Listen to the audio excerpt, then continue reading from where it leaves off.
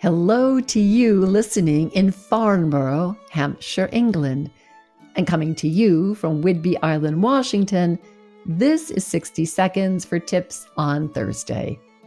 In his book, The Splendid and the Vile, Erik Larson offers a compelling view of Winston Churchill's courage and leadership, eloquence and perseverance.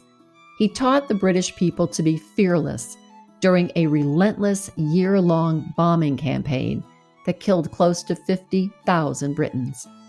Late one night, while picking his way through the rubble of what used to be a neighborhood of homes and shops, Churchill heard a man call his name. As the story goes, the man doffed his cap and said, "Life is grand as long as we don't weaken." Imagine that. Life is grand as long as we don't weaken. Here's a tip. The whole world is in the thick of it and no Churchill in sight. What to do? Find yourself one grand thing today to remind you of who you are, so together we'll live.